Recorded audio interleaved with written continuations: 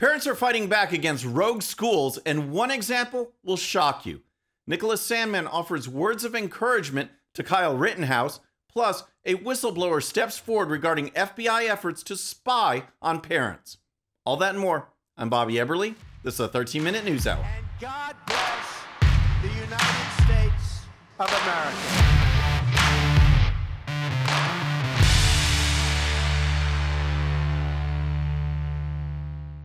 Okay, friends, welcome to the show. Happy Wednesday. I hope you're having a great week. If you're new to the show, thank you so much for tuning in.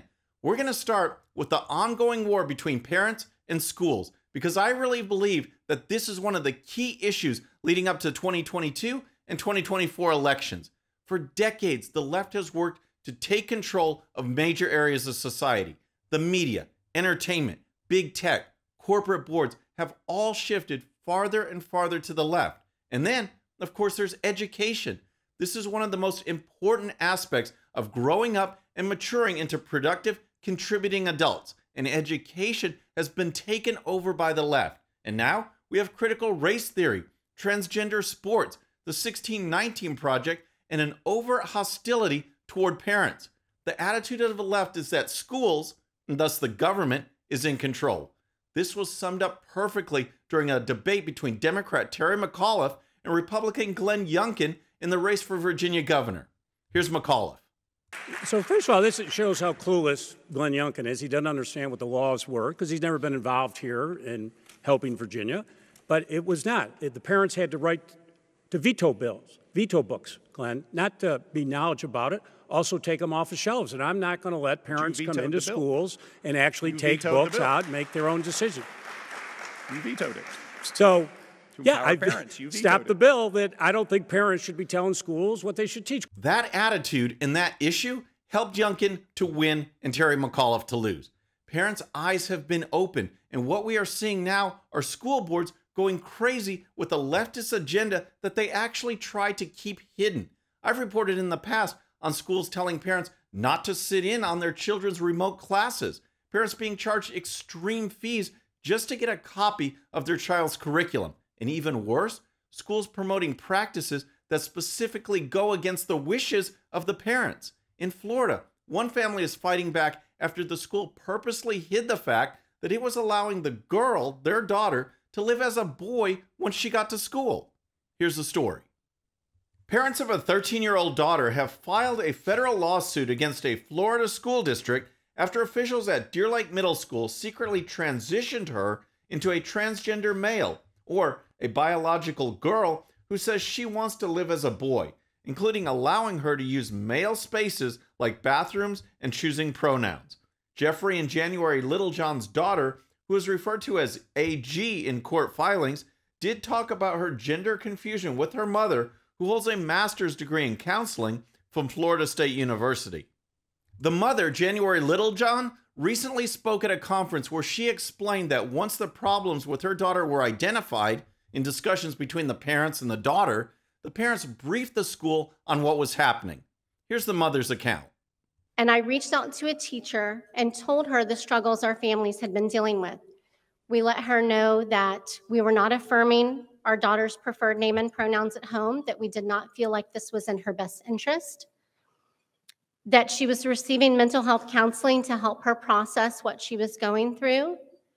I also told the teacher that I felt it was directly related to her friend group, that my daughter has ADHD, which puts her emotionally immature and behind her peers. So this teacher was fully aware of not only the parents' desires, but also the complete situation that the family was engaged in therapy to help with their daughter.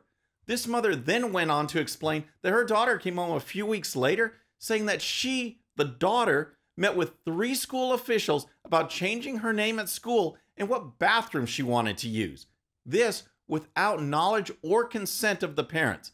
The mother contacted school officials who told her she was not allowed to know what was discussed with her daughter.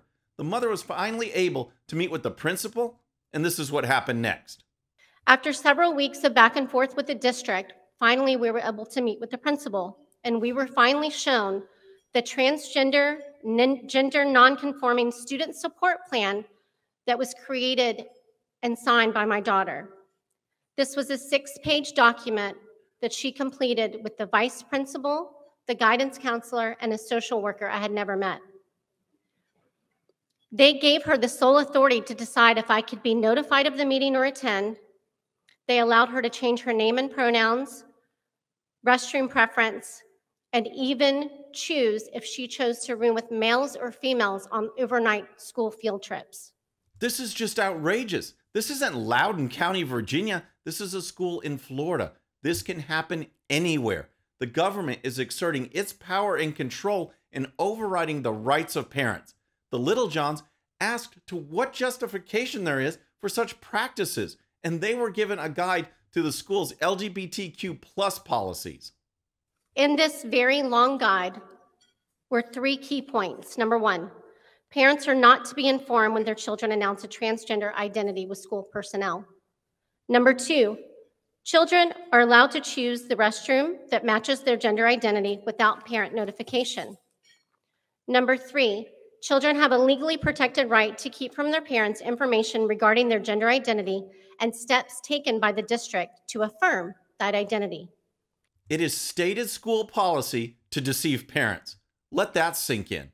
Now, the Littlejohns are fighting back with a lawsuit, and when the attorneys asked to see the legal justification for these measures, the only thing the school provided was the guide written by the school.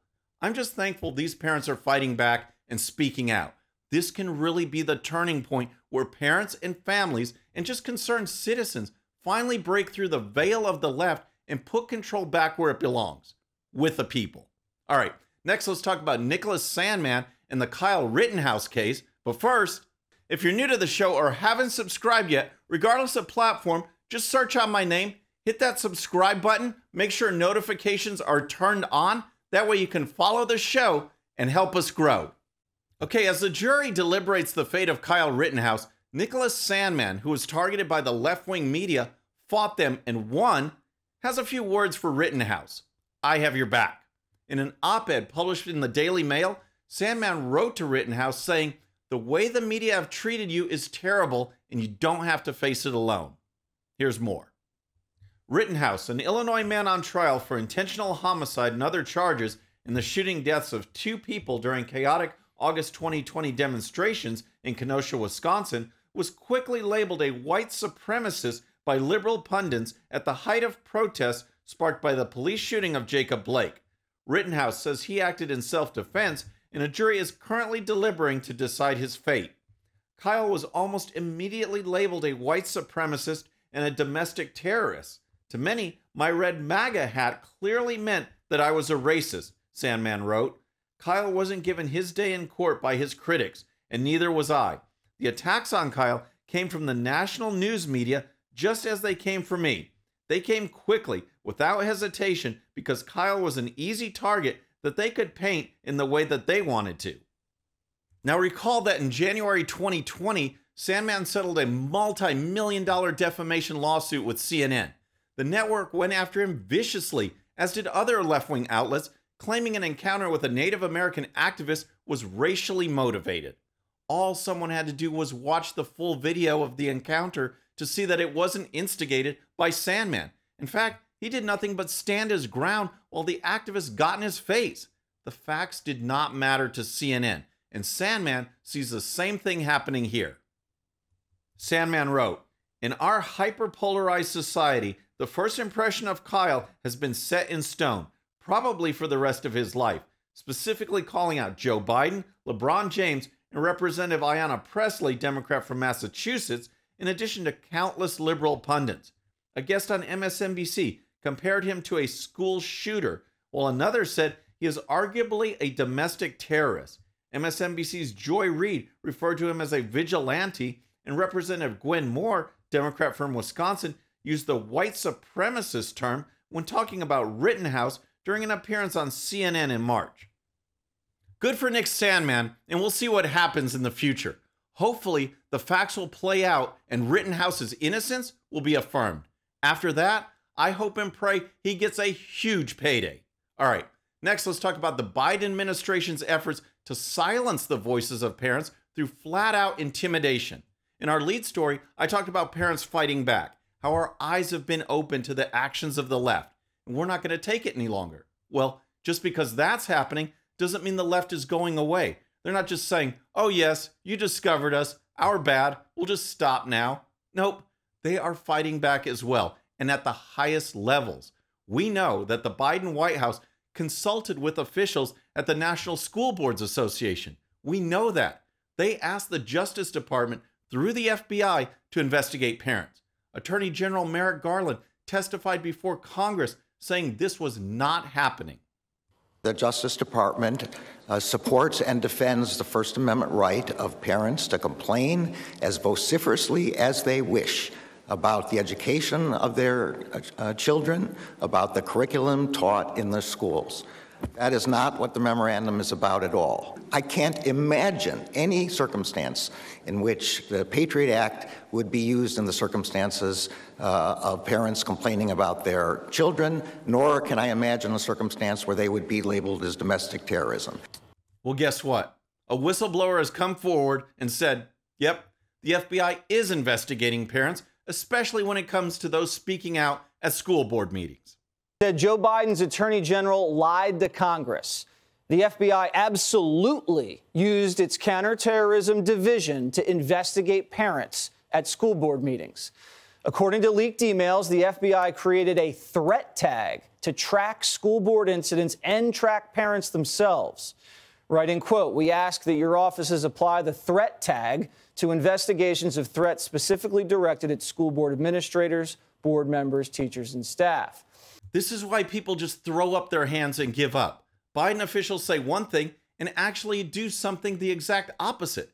Lying to the American people. In the case of Merrick Garland, lying to Congress as well. Republican Senator Josh Hawley was asked about this revelation of the FBI essentially spying on parents.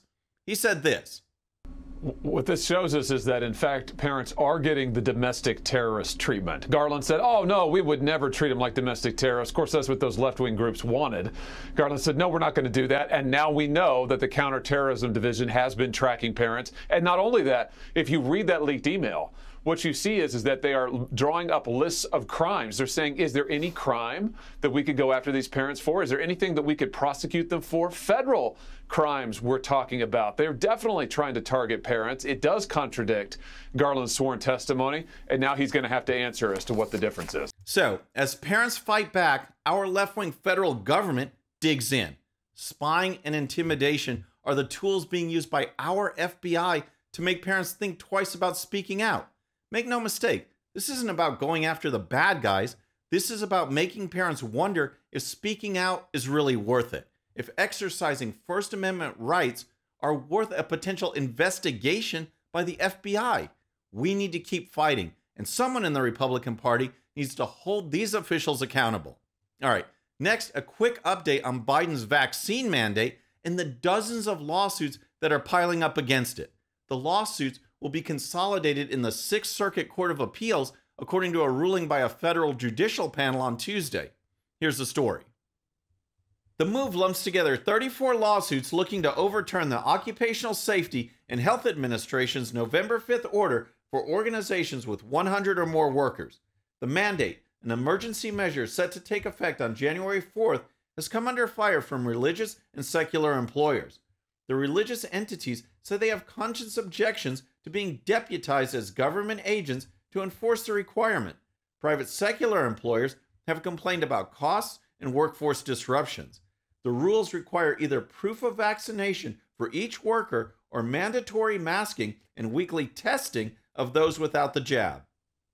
This mandate will hopefully be ruled unconstitutional, but until then, there is a stay that has been reaffirmed against the mandate by the Fifth Circuit Court of Appeals, which stated that the federal mandate grossly exceeds OSHA's statutory authority.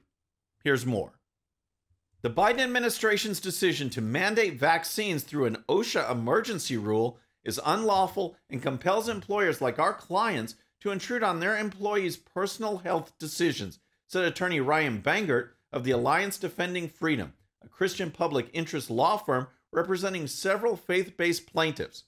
We are pleased to have two pivotal cases in the Sixth Circuit in addition to our cases in other circuits, and we look forward to continuing our litigation to ensure that no private employer is compelled to become an agent of the government for the purpose of forcing their employees into a medical procedure, Mr. Bangard added. Great comments by the Alliance Defending Freedom. But on the Biden side, his administration continues to fight the rulings. Biden's Surgeon General Vivek Murthy said that the mandate will protect workers and ultimately help us fight COVID-19, as if the American people were incapable of making their own decisions in the freest country in the world. Friends, that's our show for today. I hope you enjoyed it. And don't forget, if you're new to the show or haven't subscribed yet, regardless of platform, just search out my name, hit that subscribe button, make sure notifications are turned on. That way you can follow the show and help us grow. Thank you so much for tuning in. Our next show is going to be Friday evening at the usual time, 6:30 p.m. Central. Until then, I'm Bobby Eberle. This is a 13-minute news hour.